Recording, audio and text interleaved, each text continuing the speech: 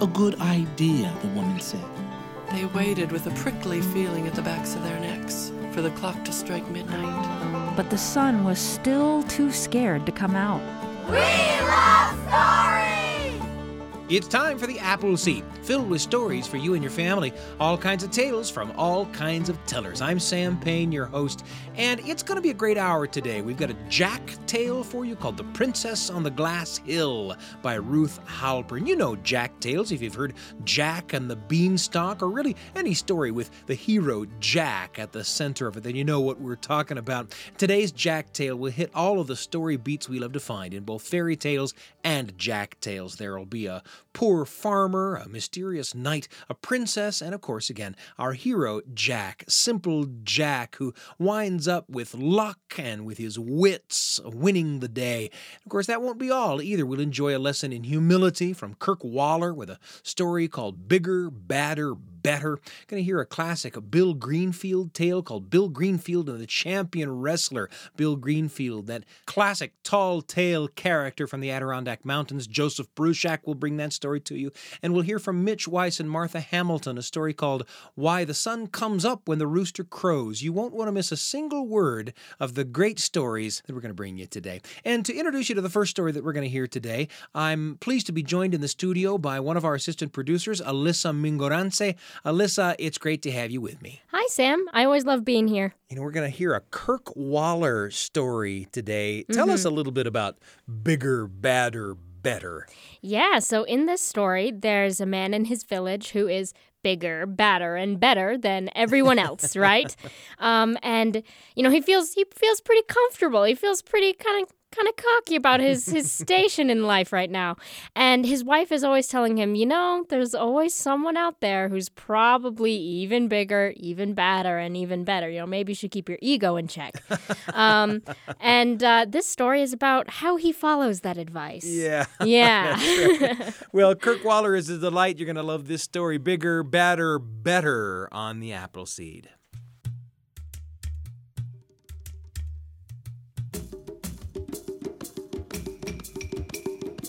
Once, in a small African village, there was a very big man.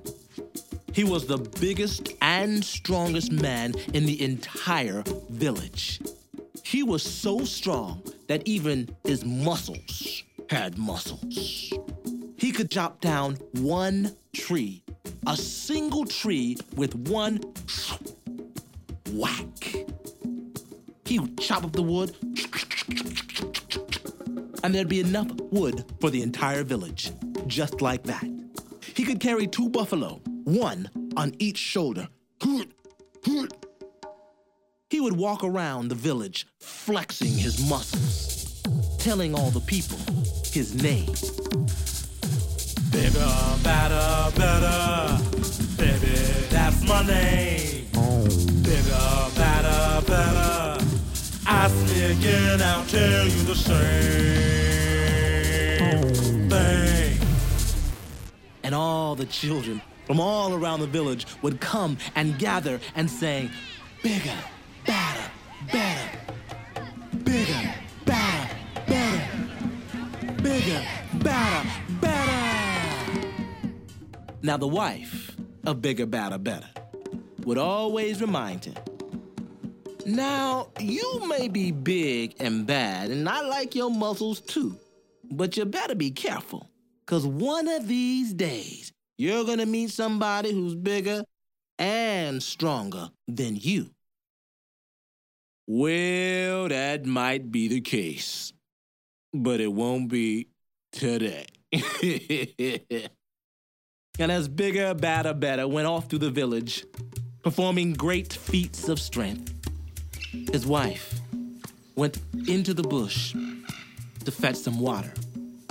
And she had to travel far. And she found a well that was dug very deep into the ground.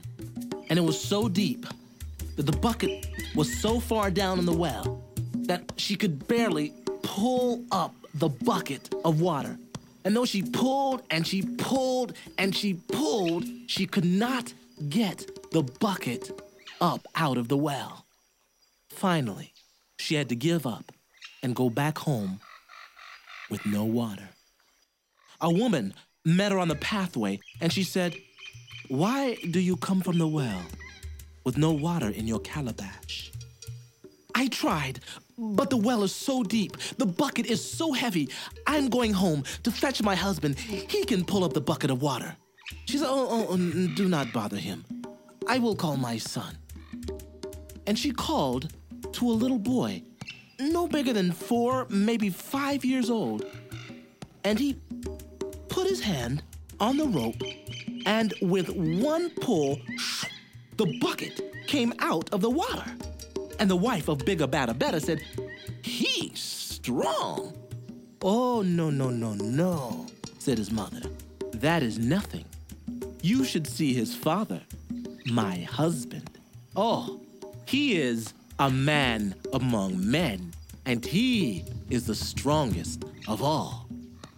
And then the wife of Bigger, Badder, Better said, "My husband would want to meet him." So when she got home that afternoon, she told Bigger, Badder, Better all about the well and the little boy and the woman that she met, and how there was even one, even stronger than himself. "Well, we must go and meet this man among men, and we will see who is strongest."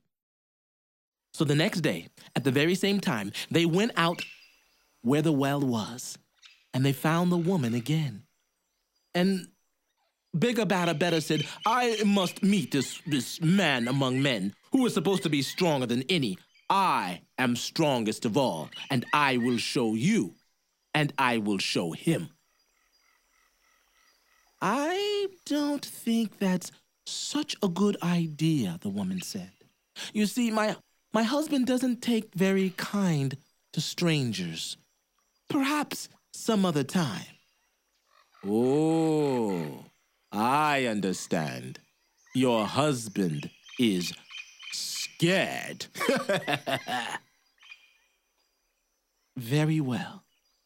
If you insist, I will take you to meet him. But beware, he is very strong." So when they got to the house, there was this large chair in the middle of the room. And Bigger, Badder, Better went straight for the chair. The woman stopped and said, "Oh, no. That is my husband's favorite chair. Why don't you sit here on this stool? That is for the guest." Bigger, Badder, Better sat down. "I like this chair. I think I'll stay right where I am." And then just as he finished speaking, they heard this sound coming through the jungle. It sounded something like boom, boom, boom. And then it got closer. Boom, boom, boom. And then it got louder. Boom, boom, boom. And before they knew it, the door swung open, fell off its hinges, and filling up the entire doorway was the largest man that Bigger, Badder, Better had ever seen in his entire life. "I am man among men, and who sits in my chair?" "A man among men, that's my name. Man among men, I still again, I'll tell you the same thing." And without even thinking, Bigger, Badder, Better rose to his feet and took off. Didn't even bother going out the door, went right through the wall.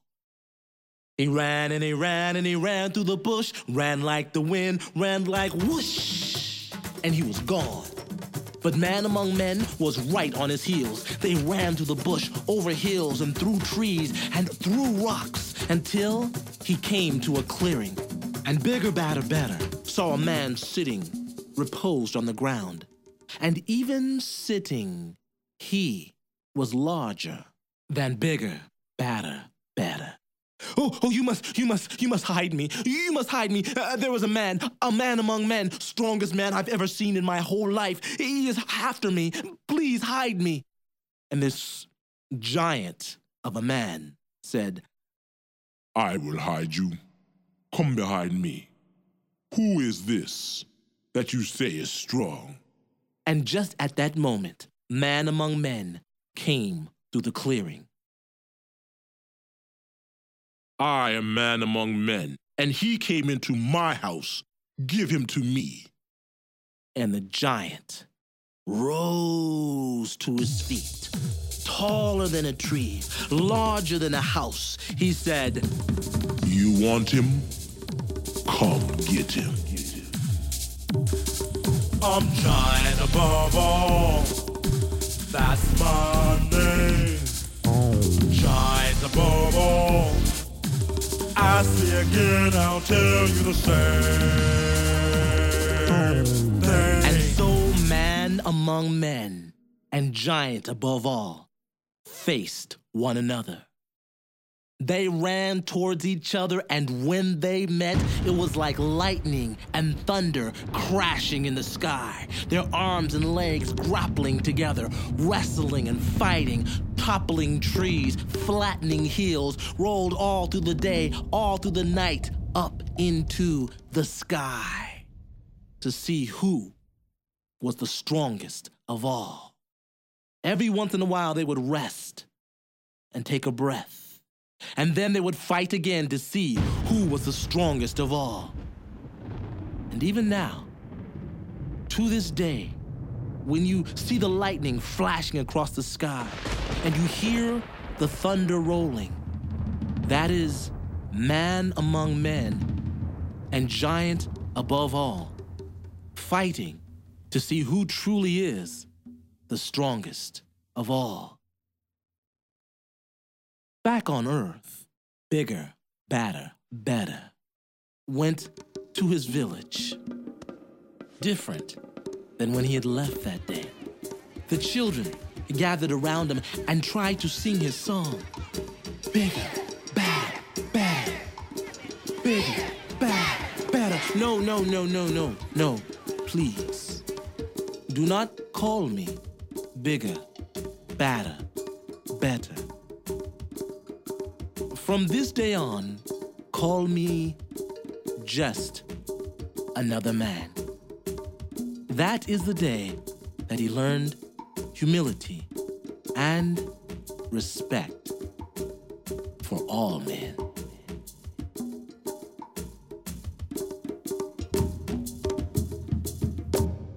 Bigger, badder, better. A story told for you by Kirk Waller. Happy to bring it to you here on the Appleseed. I've been listening to it with Alyssa Mingorance. And, you know, there is maybe a tough moment in a person's life when they come to realize that they're just like everybody else. Yep.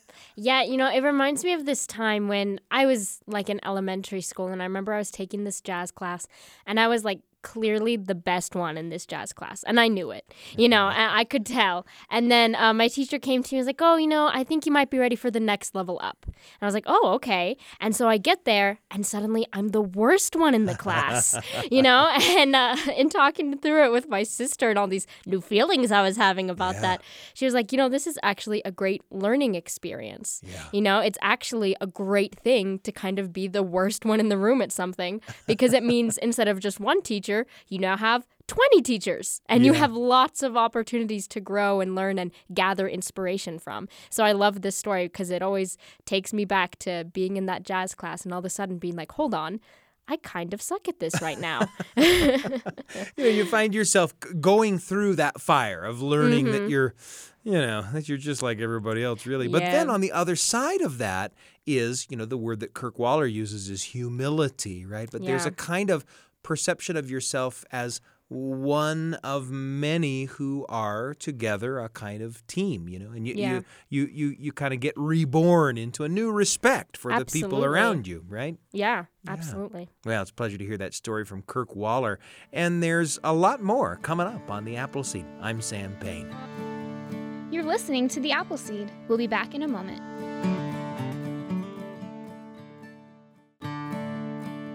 Welcome back to The Appleseed. Here's Sam Payne. It's such a pleasure to have you with us on today's episode of The Appleseed. A moment ago, you heard Bigger, Badder, Better by Kirk Waller. And in just a bit, you're going to hear The Princess on the Glass Hill, a Jack tale told for you by Ruth Halpern. But first, how about a conversation with a friend?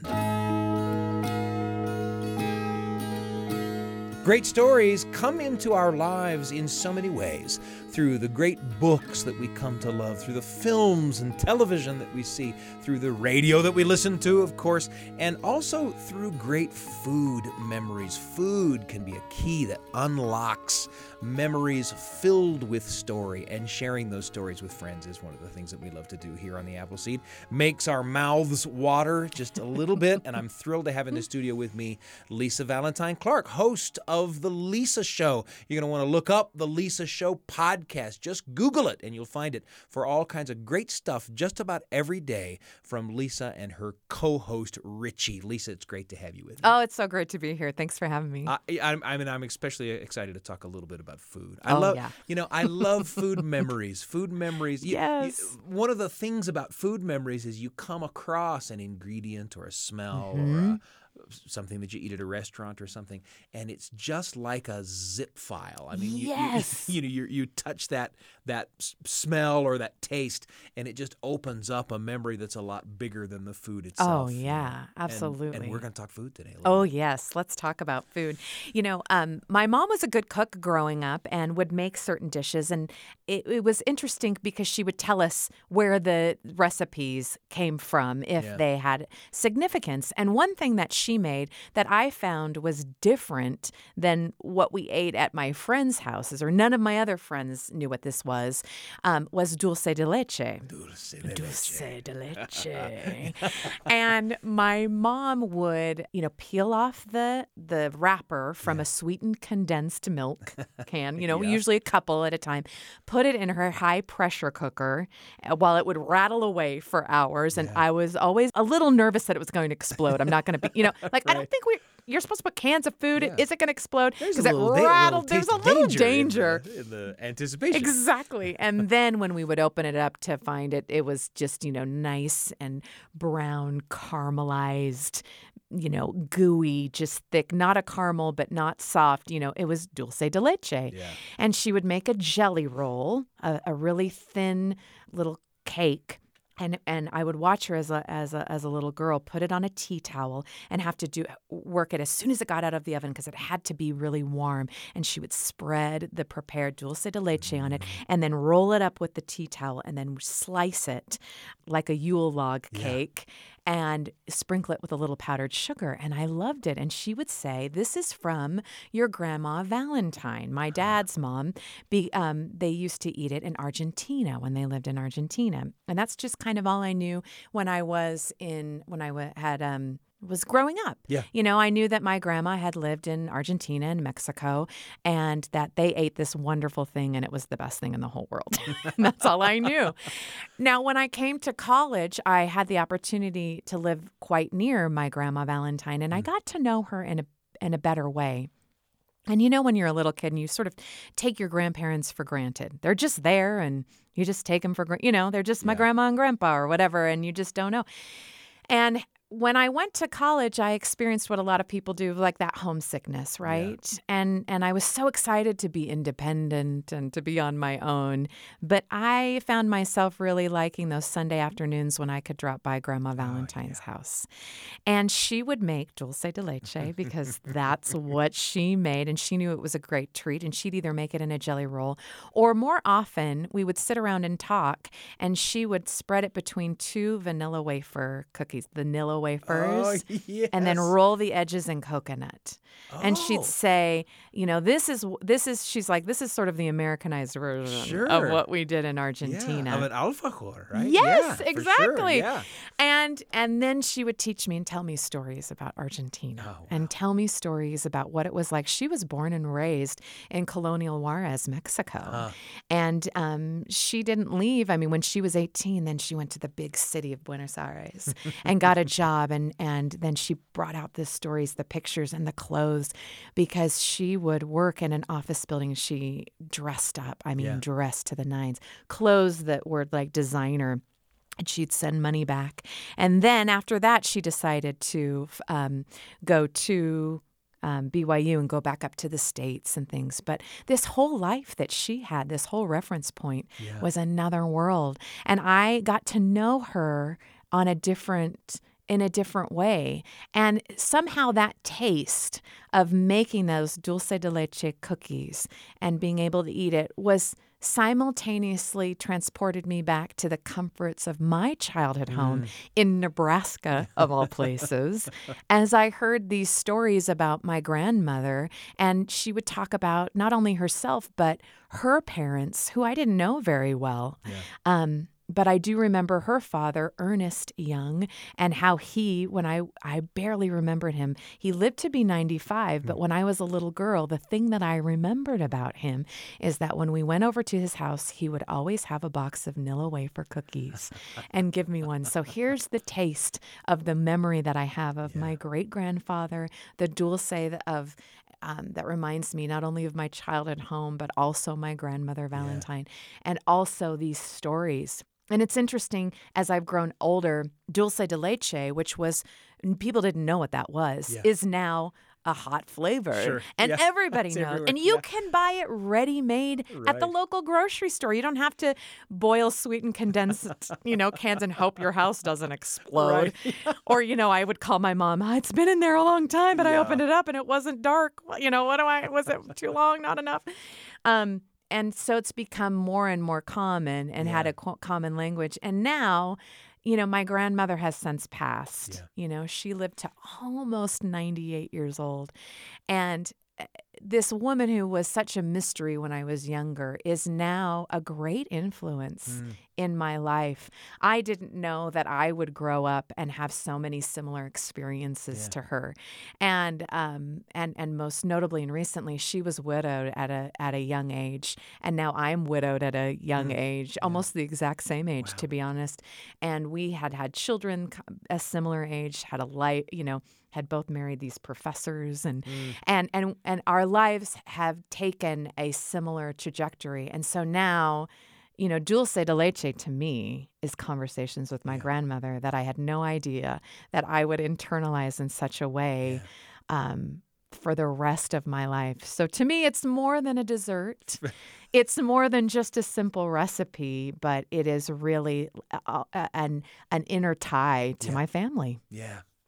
I think about that story that you tell of sitting with your grandmother, and there's something about having a little food in front of you that you sort of have to prepare as you to eat, right? That there are some little steps that you go through. You take the cookies and you spread the dulce de leche, and you roll it in the coconut, and that kind of preparing food together really opens the door to rich conversation, right? There's a kind of formality to just sitting down across from each other and saying, tell me about your life. Exactly. That sometimes stifles things, But if you've got a little something to work on together and a little something to chew on together, the stories flow. What a pleasure to hear about the place that dulce de leche holds in your life and in your memory. Lisa, thanks for joining me. Oh, thanks so much for having me.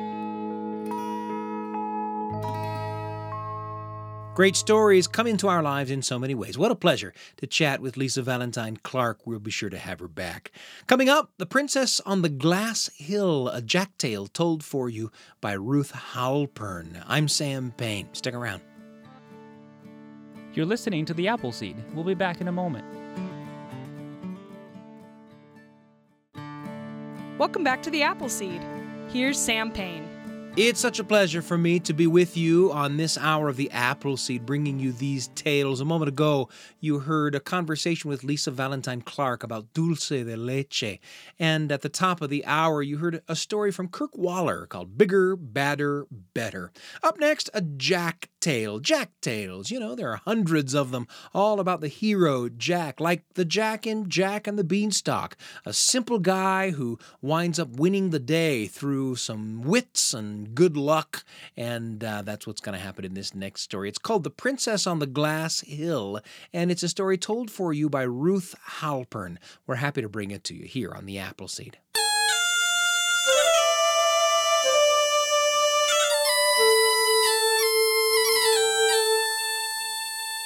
Once upon a time, in Norway, there lived a farmer who had 3 sons. The youngest one was Jack. And as in so many stories, Jack was considered quite a fool. Nobody trusted him with anything. He was really just good for tending the sheep and the goats and staying out of everybody's way. Now, in those days, on New Year's Eve, people sat by their fires. They waited and they watched for the new year to arrive. But on one particular New Year's Eve, instead of the silent turning of the moon, in that farmhouse, they heard a rumble like thunder. They heard the ground shaking with the sound of hoofbeats louder than they'd ever heard before. Galloping, galloping out in the field, followed by this. Munching noises. Well, the farmer sent his oldest son out to the field to see what could be going on out there. And in the dark New Year's Eve starlight, that boy saw the shadow of some kind of creature. He heard the chomping of those teeth and the thunder of those hooves. He didn't figure out what it was. He just ran back in the house, dove under the bed, and wouldn't come out. Next morning, that field had been nibbled down to a nub. There wasn't a blade of grass standing. Whatever this creature was had left hoof prints the size of saucers in the earth. Well, that meant the farmer had no hay that year. Next New Year's Eve, he was determined to protect his field. And sure enough, at midnight, again, they heard the thunder of hoofbeats. They heard the rumble that shook the earth, followed by... The second son was sent out to see what was going on. And in the darkness he saw a huge shadowy shape. He could hear the teeth grinding together, and he ran back in the house and dove under the bed, would not come out. Next day, that field was nibbled down to a nub again. Not a blade of grass standing. And for another year, the farmer had no hay. Well, on the third year at New Year's, I'm sure you know what happened. The farmer and his sons drew close around that fire. They waited with a prickly feeling at the backs of their necks for the clock to strike midnight. And as it did, they felt the roof shaking. They heard the rafters creaking. And the two older boys dove under the bed. Jack said, "I could go take a look." His father said, "You, Jack, what good are you?"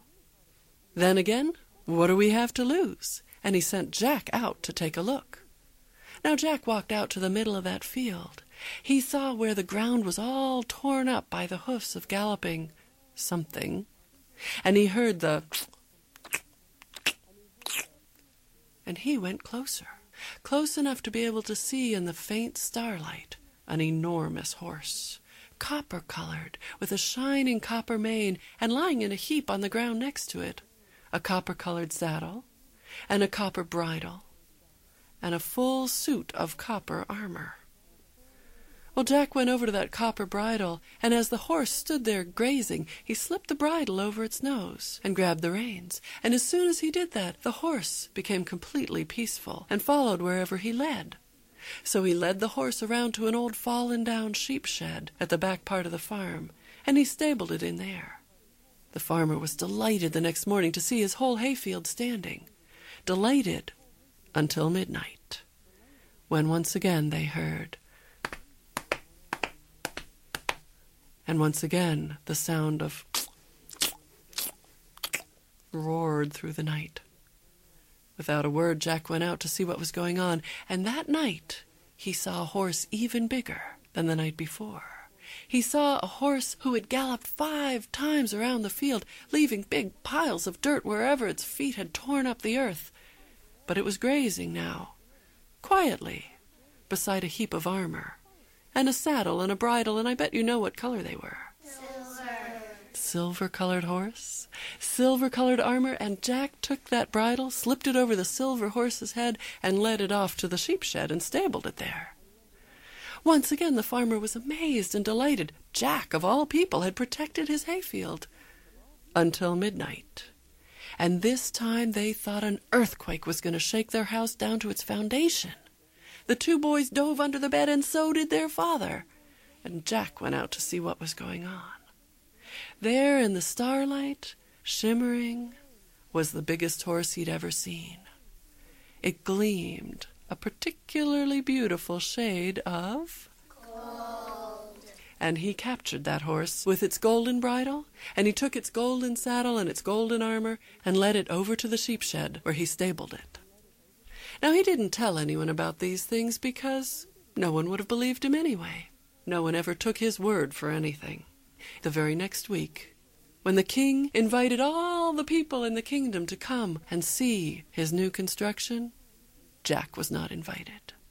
You see, the king had a daughter, a princess, and he very much wanted to see that princess married. She, on the other hand, was not interested in this proposition. She had made an arrangement with her father. She said, "Father, we'll hold a contest. We'll hold a contest, and whoever can ride his horse to the top of an enormous glass hill and sweep a golden apple out of my lap, that person is someone I would marry. But if no one can accomplish this, if no one can ride up that glass hill, then I'll go out and seek my own fortune." And so they agreed. This was the new construction, a glass hill as shining and steep as a sheer mountain of ice. At the top was a small chair where the princess sat, golden apples in her lap, waiting, hoping that nobody could ride the hill. Now, of course, the farmer and his sons had no expectation that they would actually enter the contest. They just wanted to go and see it.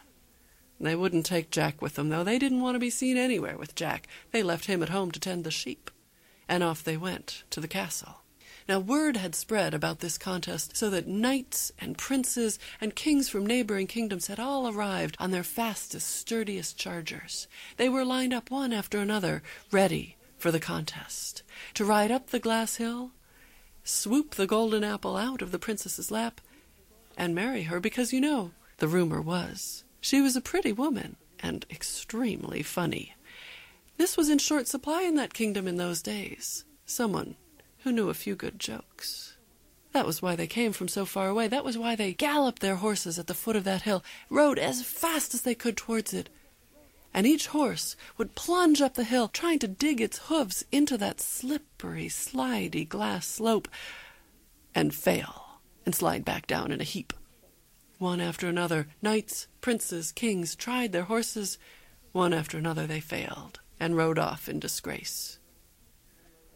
Finally, around sunset, the people were about ready to go home when someone noticed a glimmer, almost like a bonfire burning off in the west where the sun was going down. Everyone turned to look.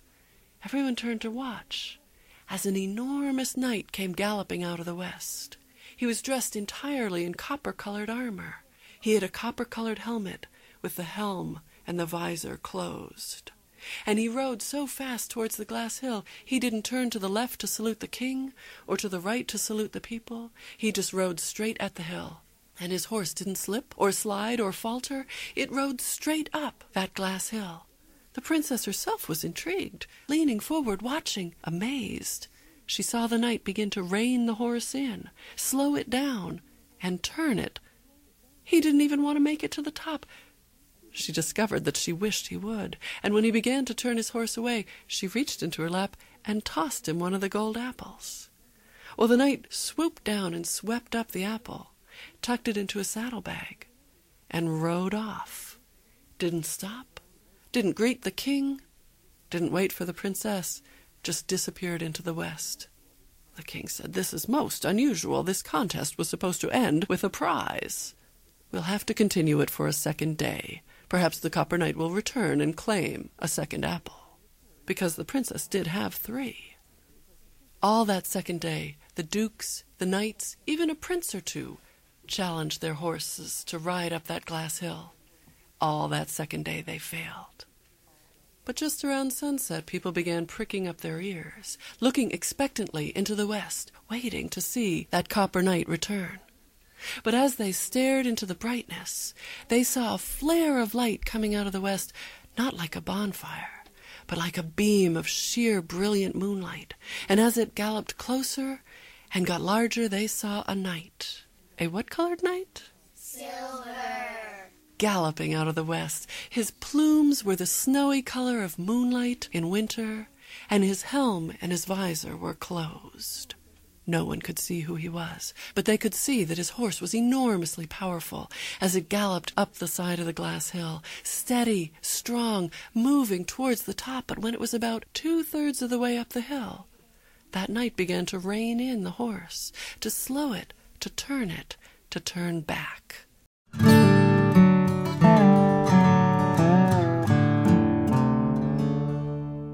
What's going to happen to our hero, Jack? Well, you're going to hear in just a little bit with part 2 of that story. Happy to have brought you just the first part of Ruth Halpern's tale, The Princess on the Glass Hill.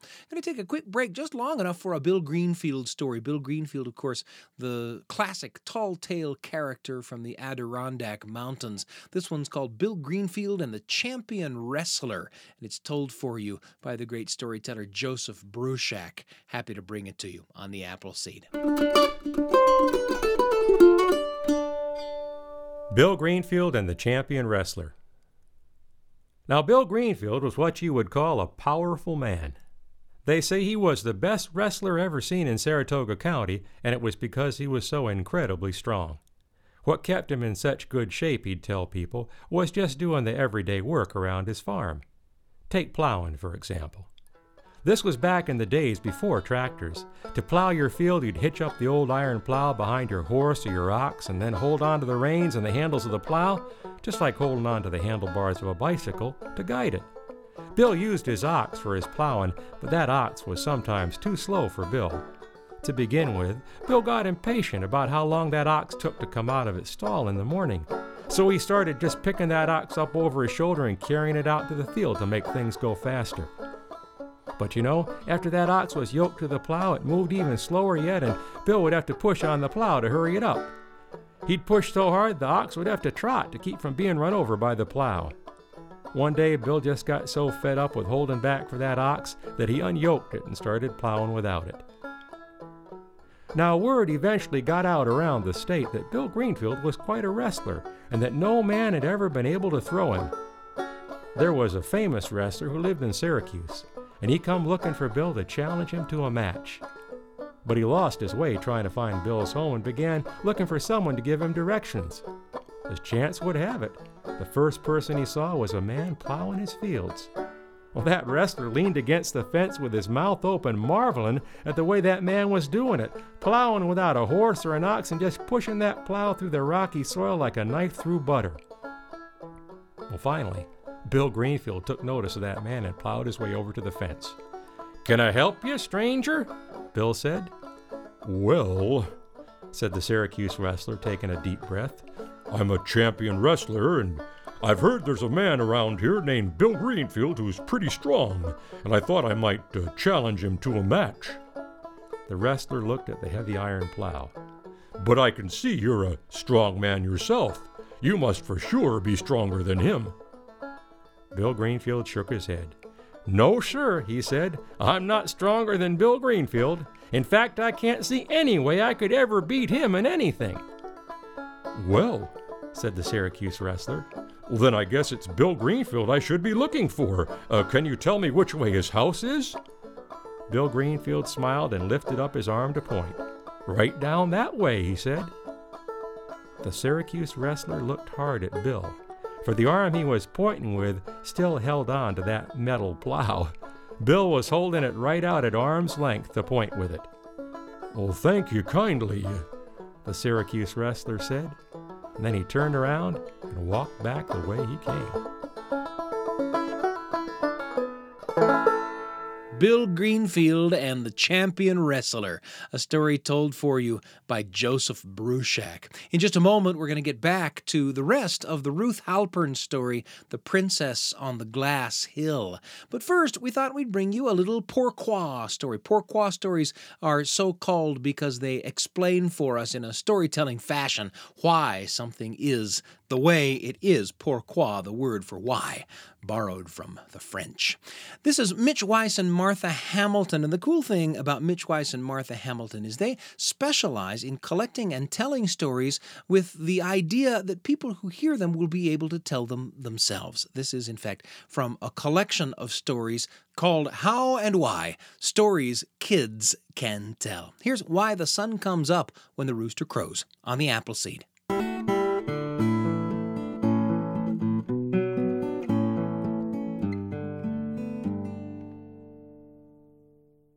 Why the Sun Comes Up When Rooster Crows. A story from China.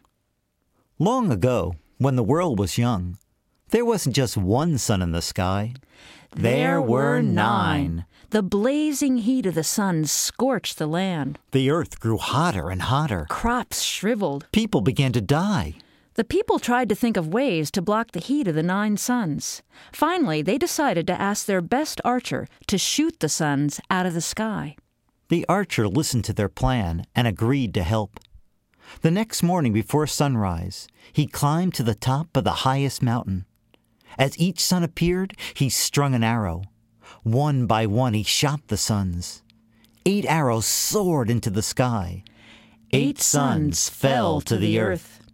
As the 9th sun watched what happened to her sisters, she grew more and more terrified.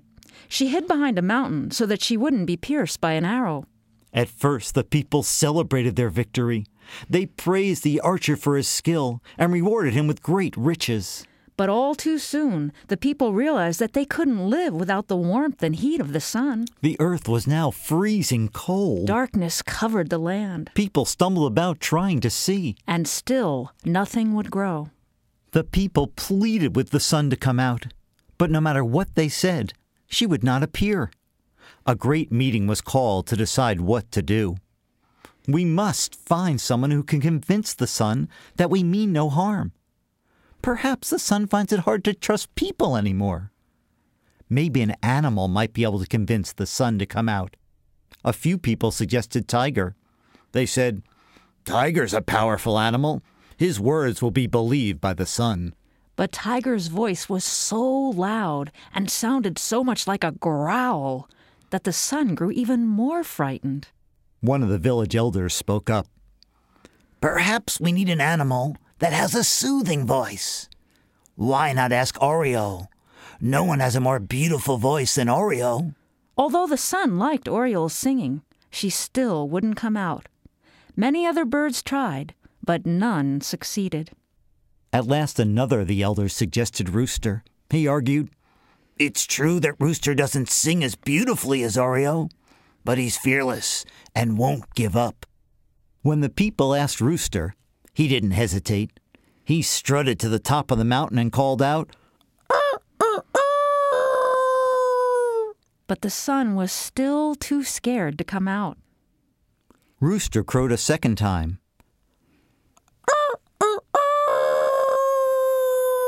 A tiny bit of the sun peeked out from behind the mountain. But she was still afraid that she would be shot with an arrow. Then Rooster crowed a third time.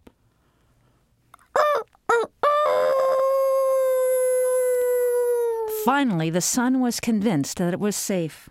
Her fear vanished, and she came out from behind the mountain and shone in her full glory. The people cheered. They were so happy that they had finally coaxed the sun out. The sun was pleased with their reaction. She was also grateful to Rooster for finally convincing her to come out.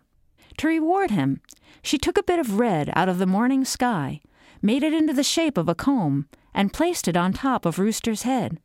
To this day, Rooster is very proud that he saved the world. If you watch him in the barnyard, you'll see that he struts about with his chest puffed out and that bright red comb on his head. And every morning, right after Rooster crows, the sun soon appears.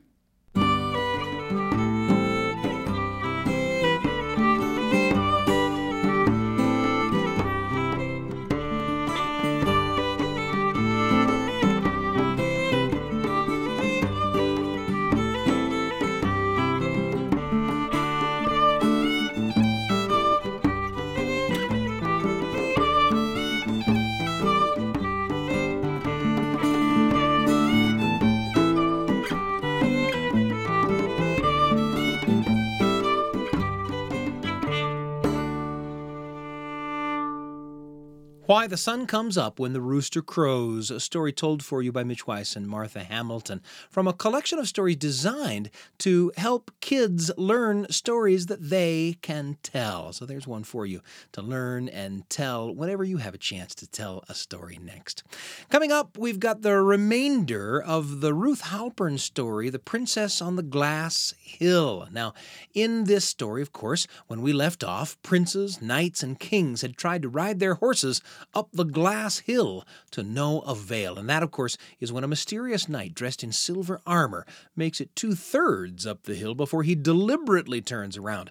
Will anyone ever make it up the glass hill? We got to find out together now with Ruth Halpern in The Princess on the Glass Hill. The rest of the story here on the Appleseed. The princess couldn't stand it. She reached into her lap again, pulled out another golden apple, and rolled it down the hill to the knight, who swept it up and put it in his saddlebag. But he didn't slow down. He didn't stop. He rode off into the west without a word to anyone.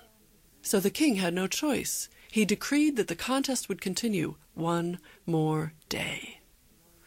The princess couldn't wait for it to be over, for her to have a chance to go out to seek her fortune, or perhaps to find out who that copper knight was, and who that silver knight was, and where they had gone, each of them, with their trophies. Well, on the third day, the knights had all gone home. Every one of the princes had given up. There were a few dukes left, and some of the villagers who owned a fast horse. Each of them tried, one after another, to scale the glass hill. Each of them collapsed and went home. But around sunset, the crowd started getting restless. Every eye was fixed on the west. Every mind was wondering which of the two knights will come back to claim the princess. When that glimmer of light started, everyone pricked up their ears. People were shielding their eyes, looking out into the west, but the light was so bright they had to turn away.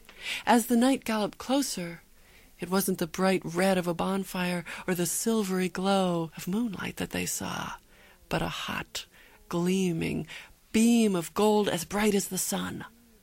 People had to shield their eyes to see this enormous golden knight galloping across the courtyard and straight up the glass hill.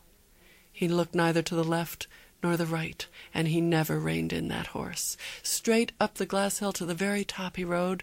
He leaned down from his saddle and snatched a golden apple, the last one, from the princess's lap. But he didn't stop.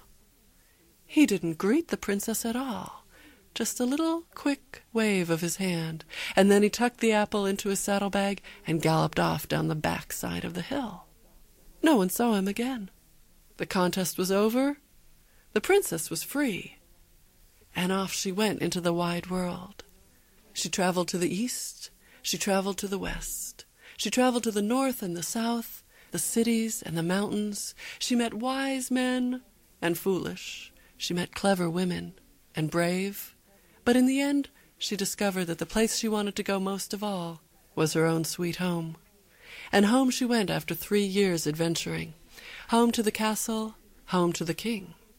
They would eat breakfast together, and then each day she'd go out to explore the kingdom, to learn about the place she'd come from. And on that very first day of exploring, right around noon when the sun was hot and she was getting hungry, the princess heard a tune, a musical sound of flute music more beautiful than anything she'd ever heard. It was like birds singing and water flowing, and she had to follow it. She followed it all the way to its source, in a shepherd's flute. He was sitting in the shade of a big old oak tree, playing this music on his flute that she couldn't resist. So she sat down nearby and listened for a while. And when the shepherd took out his lunch, she took out hers, and it wasn't long before they were sharing cheese and bread, fresh water, and a few stale jokes.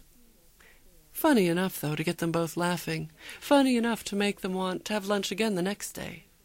And the next. They met for lunch under that tree every day, until finally the shepherd asked her if she'd care to come over to his house for dinner. Dinner, she thought, could be delicious. She accepted immediately, and that very evening she went to the shepherd's house, where he had baked her goat cheese pizza, and he had made a beautiful salad covered with goat cheese, And to drink they had big tumblers full of sheep's milk.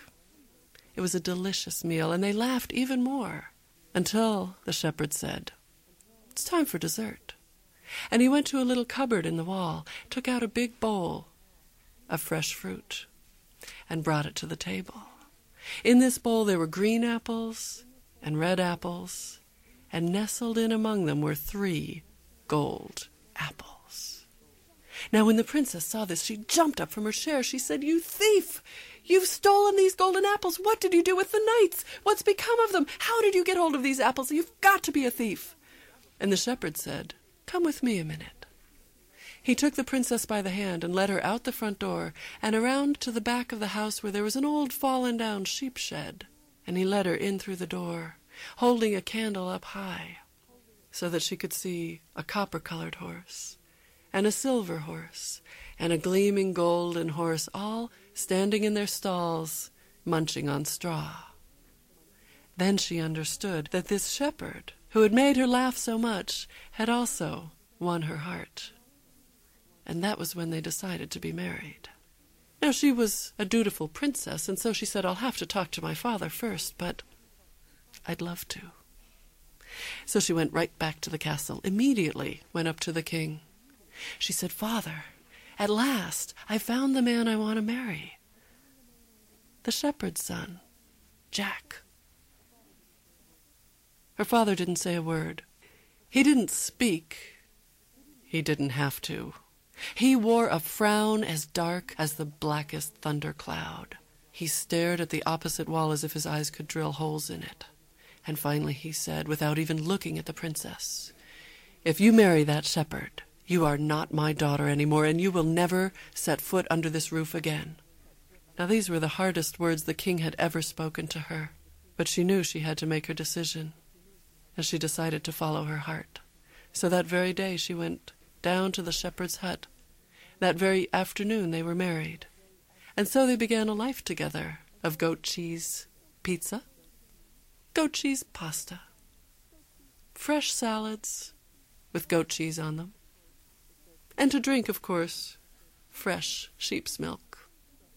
They were quite content, quite happy almost all of the time, except the princess often found herself thinking of her father and how much she missed him. And the shepherd could tell. And so towards the end of that first year he said to his wife, the princess, "Perhaps we could have your father over for dinner." "No, he'd never accept. He sent me away. He said I'm no longer his daughter." The shepherd said, "Well, he said you'd never set foot under his roof again, but that's no reason why he can't come here." And the princess thought about it. It did make sense. And so that day she wrote out an invitation to dinner Tuesday at 8 o'clock and sent it up to the castle. And when the king received that invitation, he stormed and raged. "She's not my daughter. I can't see her." But he did miss her. And he realized he had told her she would never set foot under his roof again, but that was no reason why he couldn't go to her house for dinner.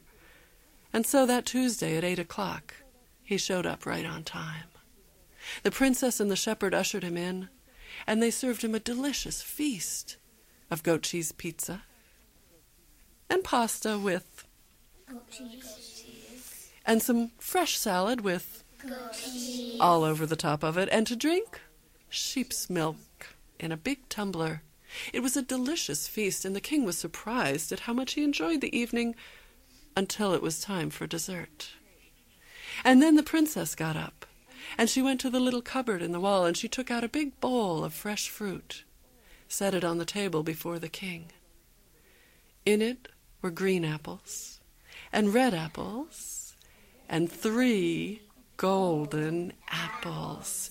The king was so furious. When he saw those apples, he stood up and tipped his chair backward. He said, "You, shepherd, what are you, a thief or a murderer? Where did you get those apples, and what happened to the knights who deserved my daughter's hand?" The shepherd and the princess said nothing at all.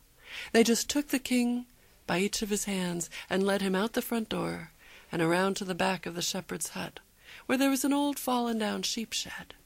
And the princess held the candle high so that the king could see the copper and the silver and the gold horse all there in the candlelight. The king turned and looked at Jack with amazement. You won my daughter's heart and her hand. And now you've won me as well. You must come and be part of my family. The king, the princess, and Jack, the shepherd. And so they lived happily ever after.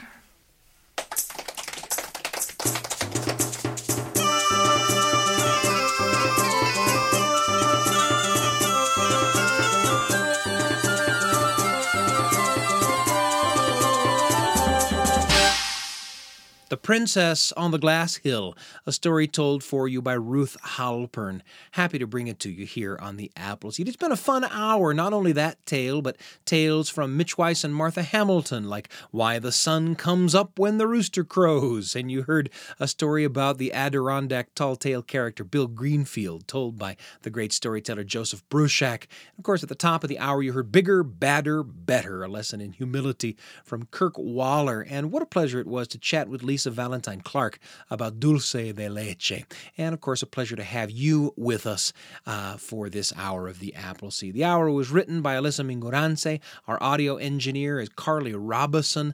Our producer, Jeff Simpson. I'm Sam Payne. Such a pleasure to have you with us. And you can find us online at byuradio.org/Appleseed. You'll find not only full hour-long episodes there, but also mini episodes. We call them Appleseed Extras, just a few minutes long, in case you only have a few minutes and you want to spend it with a great story. You can Google the Appleseed Podcast and subscribe. I'm Sam Payne, and I can't wait to be with you again right here on the Appleseed.